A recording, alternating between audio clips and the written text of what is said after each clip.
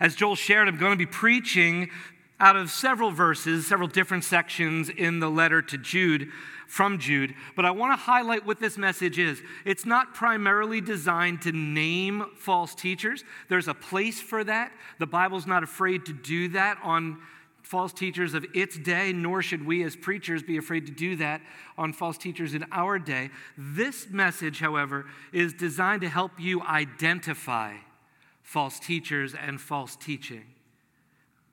Then hopefully you can not just evaluate your own pastors, which of course you're called to do to test all things, but to take a look at your bookshelves, your podcasts, the voices that have a seat at the table of your mind and your heart, and to try to identify, are these teachers sound? And hopefully you'll find that they are for sure. So hopefully you have found the book of Jude. If you haven't, if you're still looking, it's way at the end of your Bible. I want to just hit a couple of areas that we risk when we address this issue of false teaching, just two. One is we risk being received as divisive or uncharitable.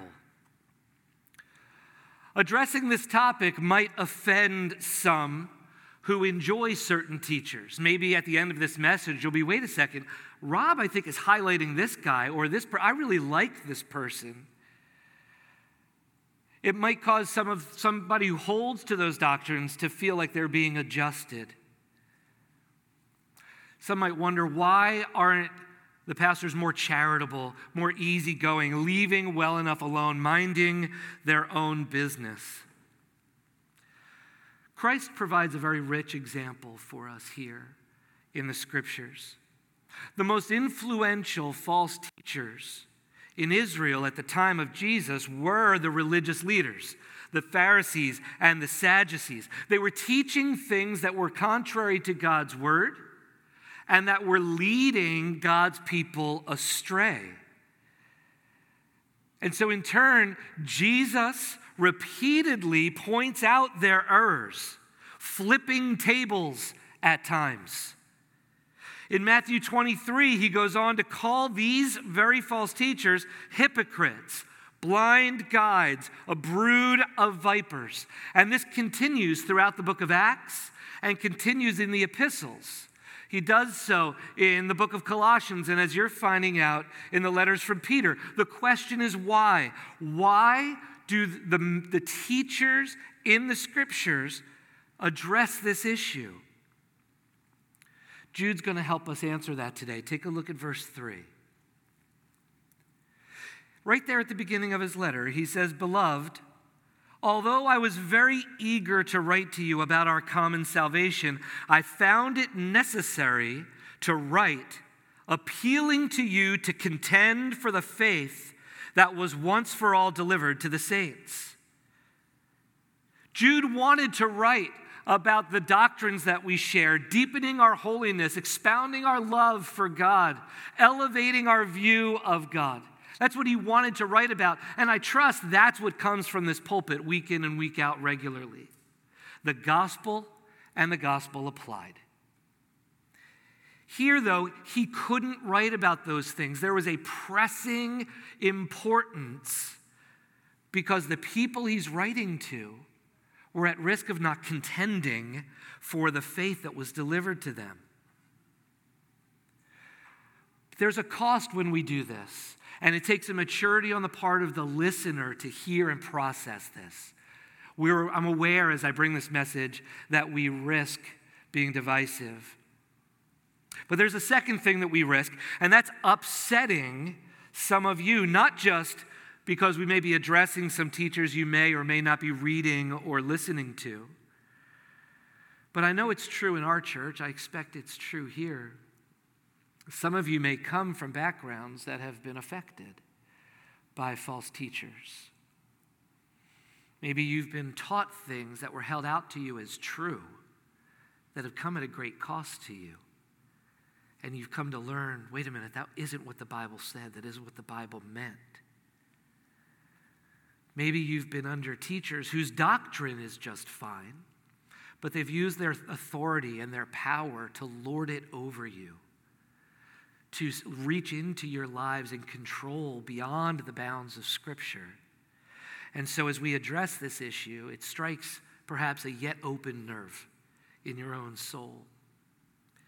Listen, if that's you, first of all, I want to just commend you for being in a church at all this morning. If you come from a place, a church that has harmed you, coming to another church to receive comfort takes great courage. Christ is pleased. God, I trust, is reaching down now and seeking to help you.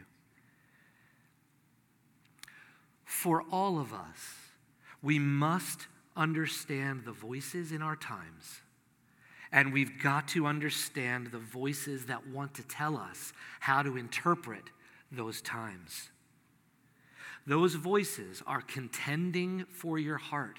They are contending against the Lord and against his word for your heart. And so we're going to need God's help as we go through this message.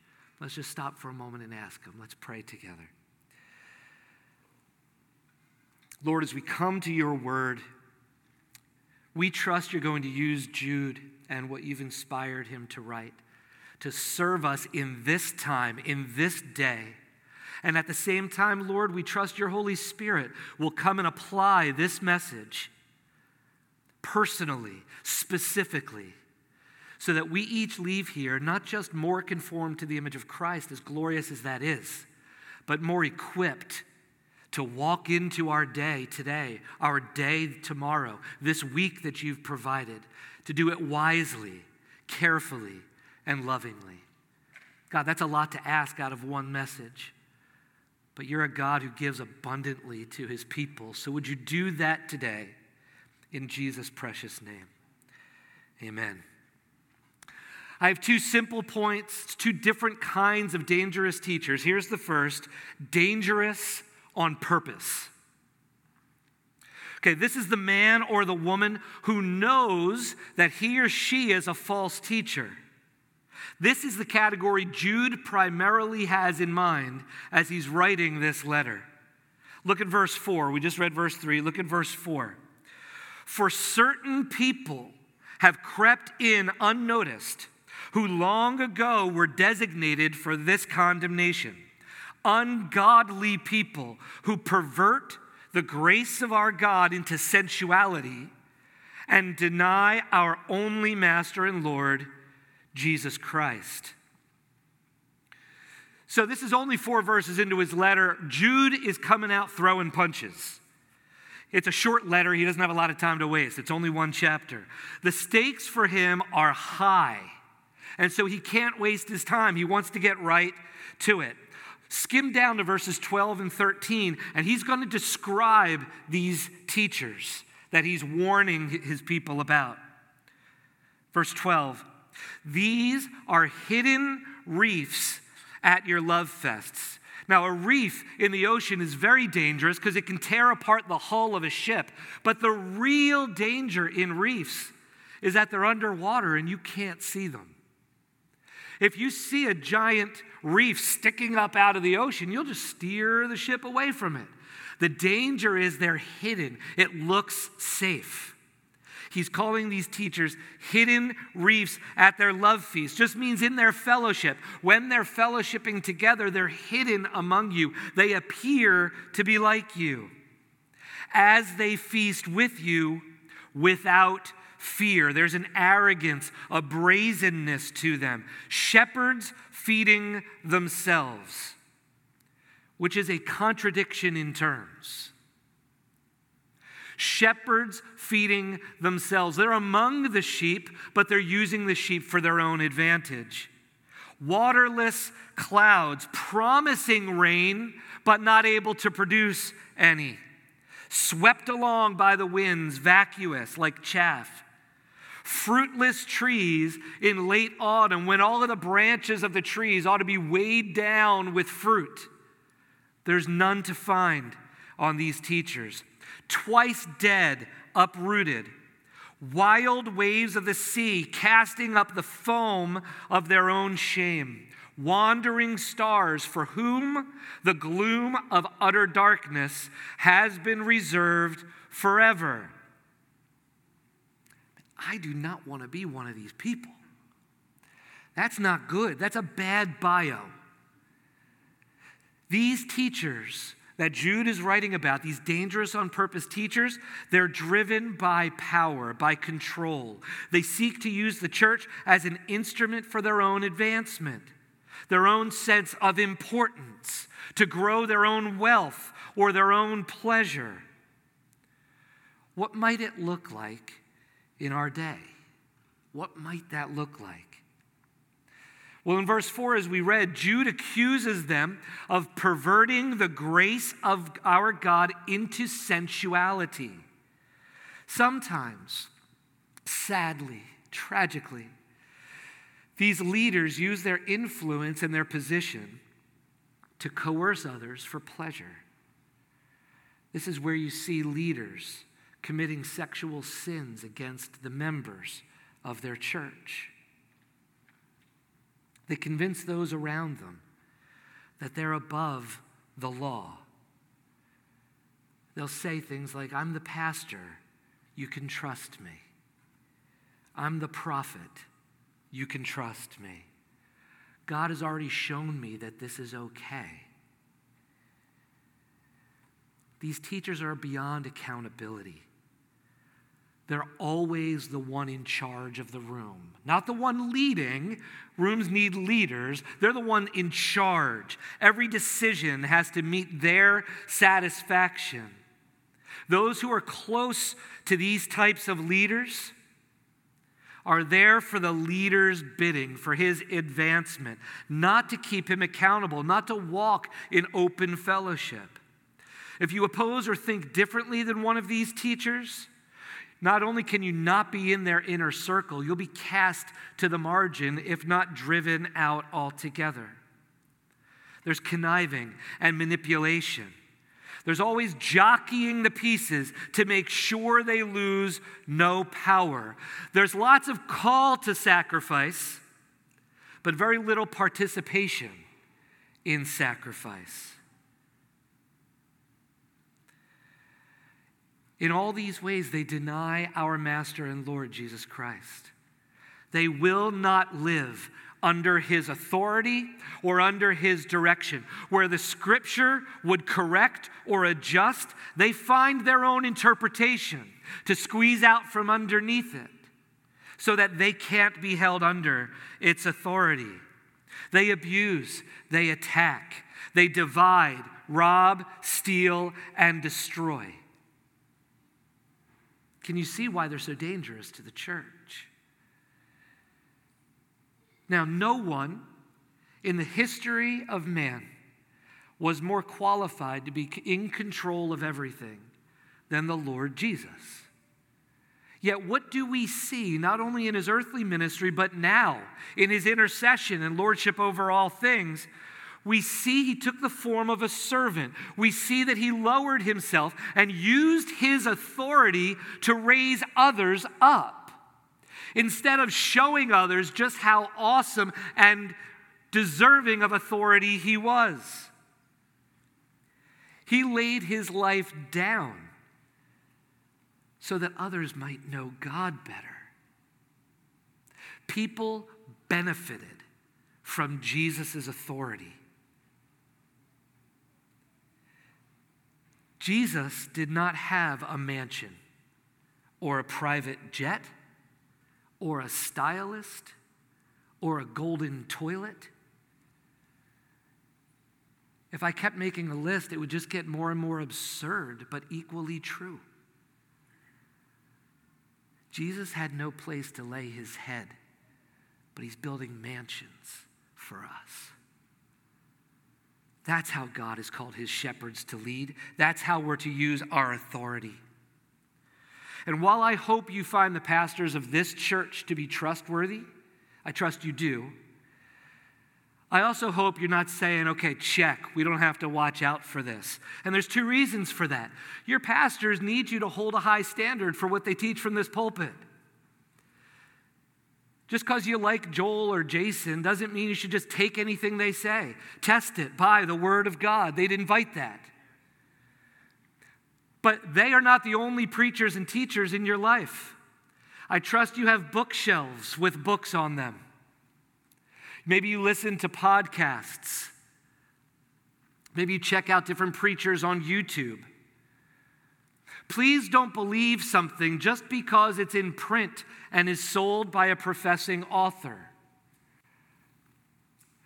Read Christian books, listen to Christian podcasts, watch other preaching to be sure, but test it by the Word of God.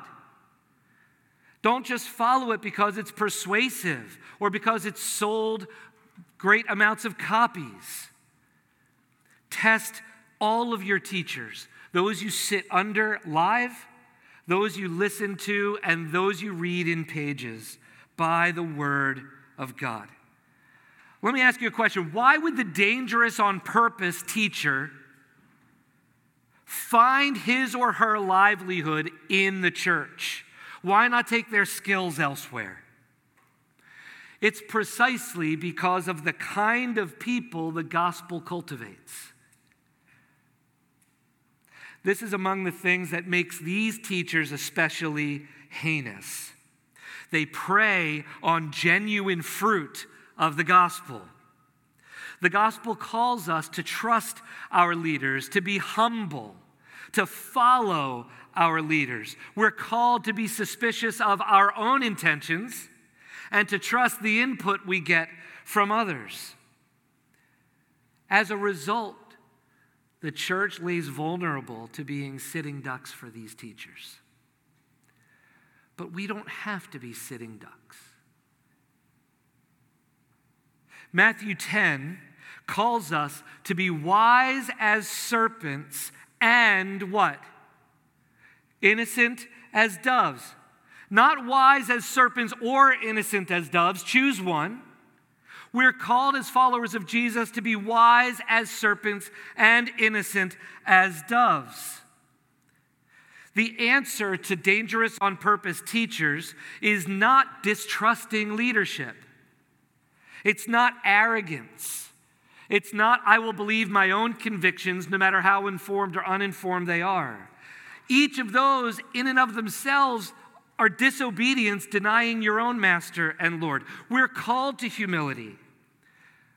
But other parts of the Bible will call us to test what we're taught. We're called to follow leadership.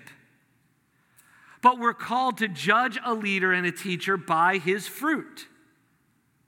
The Bible calls us to be kind and trusting, but it also calls us to fight and to stand strong and to contend for the faith that's been given to you. When you are a follower of Jesus like that, humble and wise, following but testing, wolves will flee from this congregation because there's easier prey down the road for them. One of the greatest ways you can contend for your faith is to be that kind of a follower. Humble, don't forget that part, but contending. Don't leave the humility for the other people in the church and just think you're gifted to be a contender. No, we're all called to all of these things.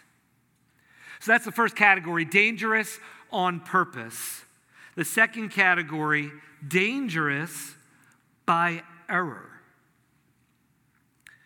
This group of false teachers is typically characterized by sincere motives. They genuinely believe they have your best interests in view. The problem is they're just genuinely wrong. It's more than just error. We're not talking a mistake that you may get in some teaching. It's error on essential Christian doctrine that substantially alters the nature of God or his word.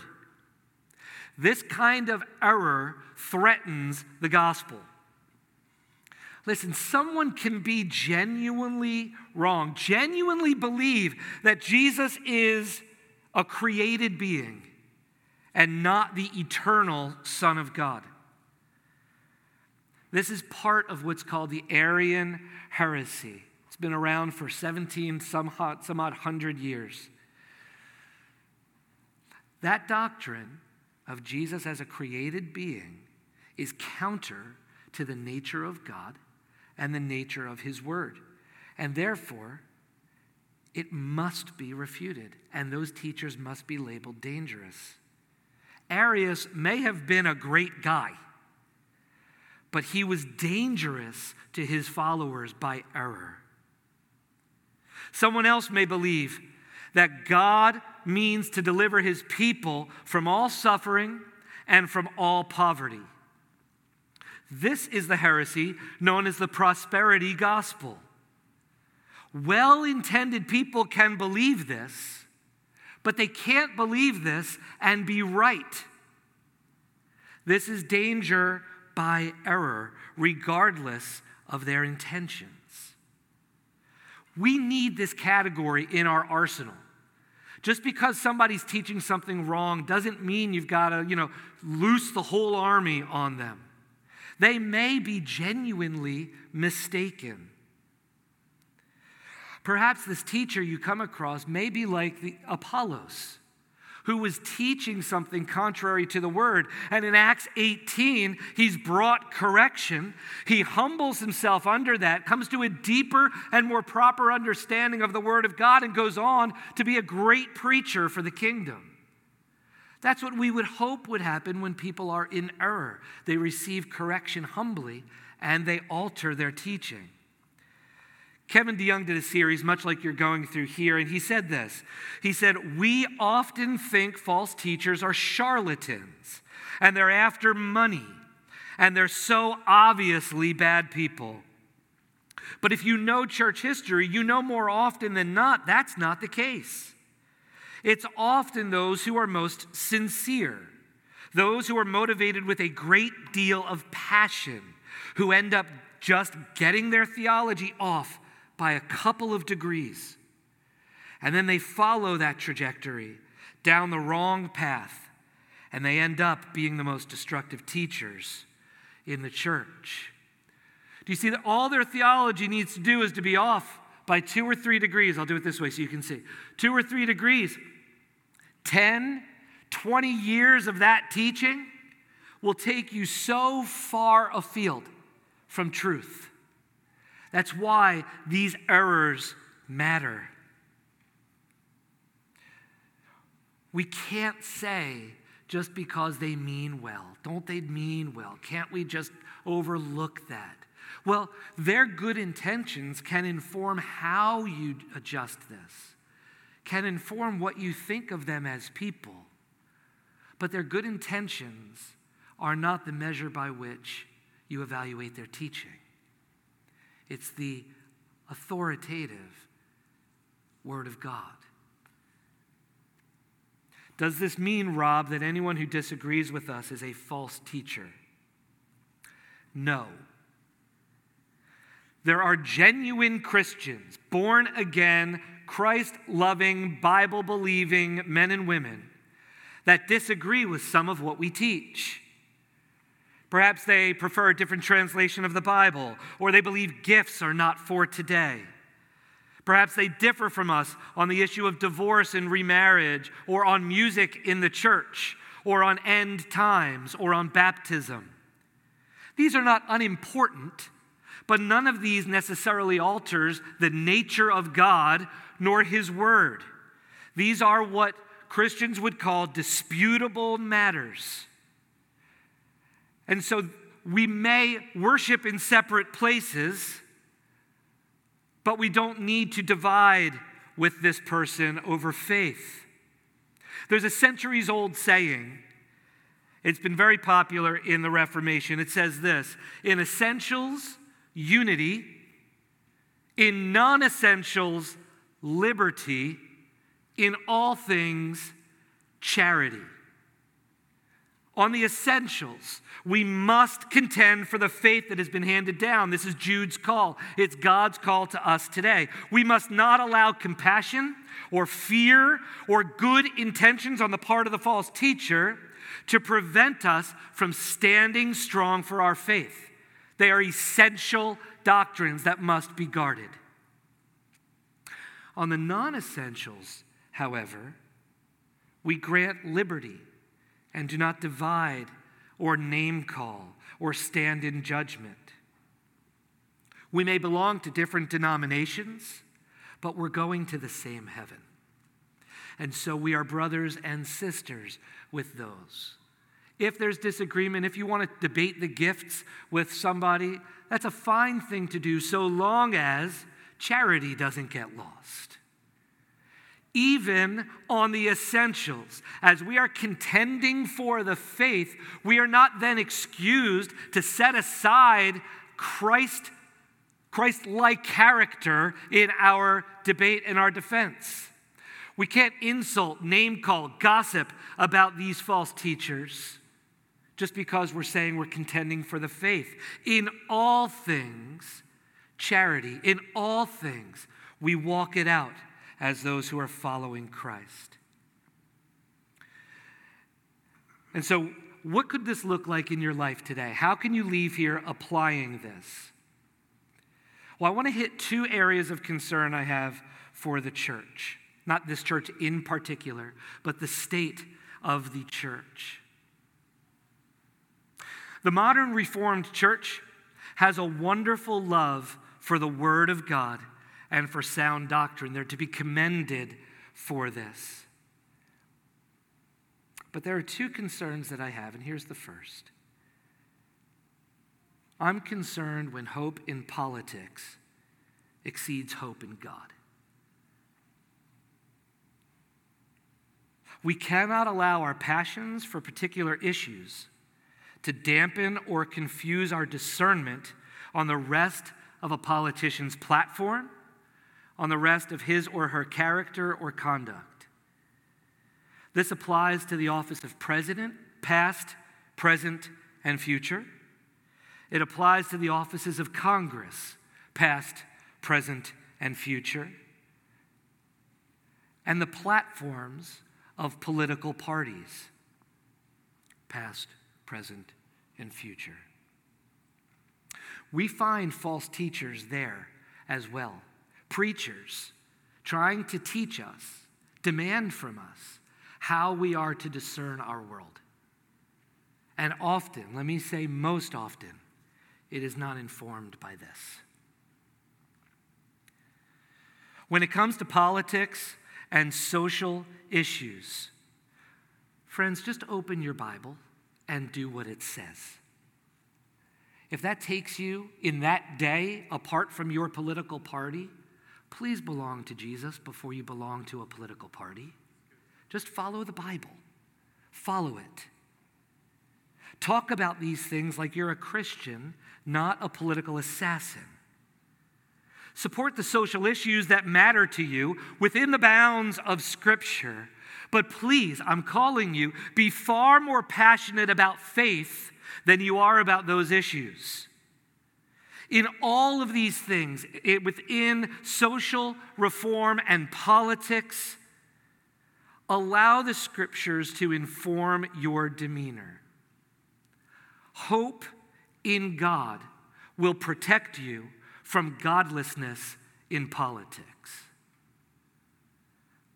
Hoping in God will protect you from godlessness in politics. And where you or a friend identify that there's godlessness in your politics, it's probably pressing right on an area you're not sufficiently hoping in God. That's my first concern. My second concern is for the ground that's been gained by the more subtle prosperity gospel preachers. When some of these preachers are named, a common response is, but that man has helped so many people. But that woman has helped so many people. We're not to test their teaching by the worldly effect on their listeners. We're not to test their teaching on their intentions. We're to test it by the Word of God. Listen, if I have an itchy ear and somebody comes and scratches it with their teaching, that's going to relieve the annoyance of the itch. I'm going to feel helped and maybe walked right away from the gospel of Jesus Christ. If people are struggling with a poor self-image and a teacher improves their self-image, we'd be able to say, but he's helped so many people only with how they view themselves, not with how they view themselves before the truth of God. It's the wrong test, friends. Here's a good test. Are they being helped with truth? Do people know Christ better as a result of their teaching, or do they just feel better? Are they leaning more on the promises of God with a right understanding of the Scriptures? Or are they helped by slogans, books, sayings, or bumper stickers? When we love God and His truth above all else, we will examine these men and women by the Word, not by their worldly impact. And so I'm going to give you 7 points of application. They all will be very brief. They all flow directly out of Jude 20 to 23. Even as I'm going through these, you can have your eyes on Jude 20 to 23. Number 1, know your Bible. How can you leave this message and contend for the faith that's been entrusted to you? Well, here's the first thing. Know your Bible. Verse 20 says, build yourselves up in your most holy faith.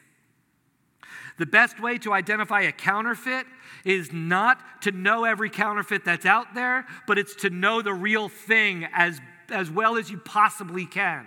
That way, when a counterfeit, maybe even a new counterfeit comes along, you can identify it because you know the real thing so well. We can't judge truth based on our instincts. It's got to be from the Word of God. False teachers tend to draw toward and gain footing with those who have an underdeveloped understanding of doctrine. So know your Bible. It's a wonderful repellent to false teaching. Number 2, pray. Verse 20 goes on to say this phrase, praying in the Holy Spirit. If you are sitting here born again, you are indwelt by the Spirit of God. And He loves and directs us in all truth. Learn the difference between His voice and that which resonates most with your emotions.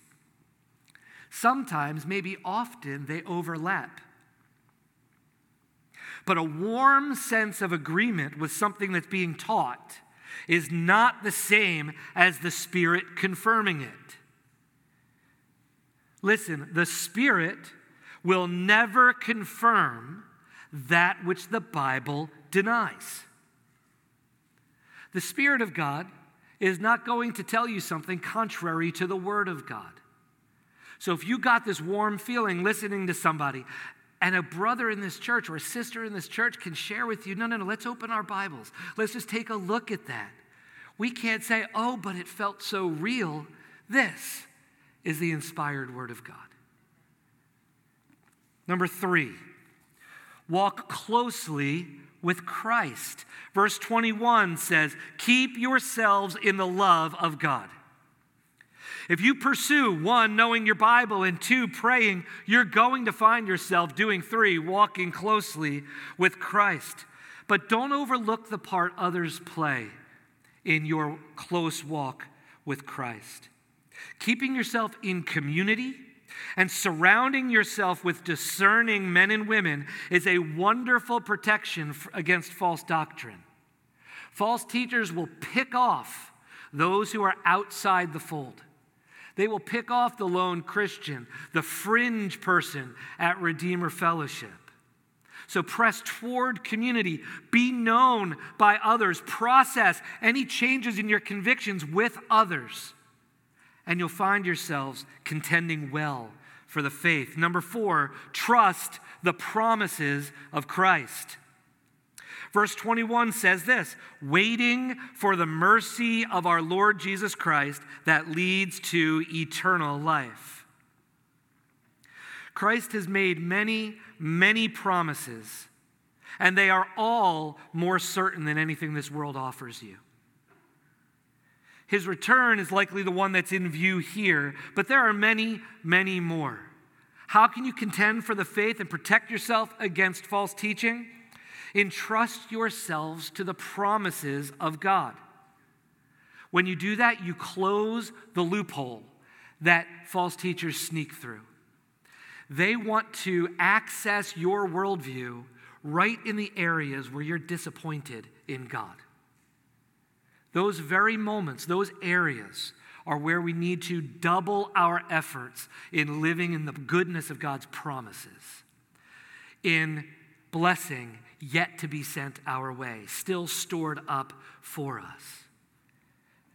Number 5, live mercifully toward others. And this is in verse 22. Have mercy on those who doubt. If you are lacking mercy on those who are weaker in the faith, it invariably makes you weaker in your faith. Arrogance and pride have a detrimental effect on the security of your faith. So, pursue humility. Live mercifully toward others. Number 6, live on mission. Look at verse 23. Save others by snatching them out of the fire. False teachers, either the ones on purpose or the ones by error, can tend to be very imbalanced in parts of the Christian life. One element of it shoots to the top and becomes what's most important. And the rest of the scriptures all get subjugated to that one doctrine. And one of the things that they love to take us off of is evangelism, is helping those who don't know Jesus come to know Jesus. For some of them, faith is all about the end times and not about sanctification here on earth. For other false teachers, it's about receiving the blessings and the wealth from God, but not about equipping God's people to endure through the many trials and tribulations that are promised to us. If you remain focused, staying on mission, seeking to save the lost, growing the immature up in the fullness of mature faith, you'll be contending for what's been handed to you. Which takes us to number 7, live an upright life. And it's how verse 23 ends. Show mercy with fear, hating even the garment stained by the flesh. If you are actively tolerating known sin in your life, your spiritual senses become dull. That makes us vulnerable to lies. This is why Paul tells Pastor Timothy to guard carefully his life and his doctrine. So if there's an area, even as I'm speaking here, you've been keeping in darkness, hidden, for your own sake, for the sake of your walk, and for the sake of the faith that has been handed down to you, bring it into the light. Receive forgiveness. Receive the shoring up that the body of Christ and the Word of God can bring, and live uprightly. All of this contending for the faith, the dangerous teachers, all of the doctrines that are out there competing for our heart, it can feel very daunting. These calls to courage, to faith, to grace, to mercy. You could come to the end of this message and you could feel scared, intimidated by it, weighed down. Jude knows that. He's a pastor. He knows that. And so he won't end his letter with you feeling down and scared and intimidated. And it would be wrong for me to end this sermon with you feeling down and discouraged. So we're going to end this message the way Jude ends his letter, with a reminder we've got to rehearse every day that our hope is not in our own efforts in these things. Though we are called to apply effort daily, our hope is in Christ alone. Take a look at verses 24 and 25. After giving all these warnings, the dangerous teachers swirling around the audience, Jude says this, "Now, To him who is able to keep you from stumbling and to present you blameless before the presence of his glory with great joy. To the only God, our Savior, through Jesus Christ our Lord, be glory, majesty, dominion, and authority before all time, and now, and forever. Amen.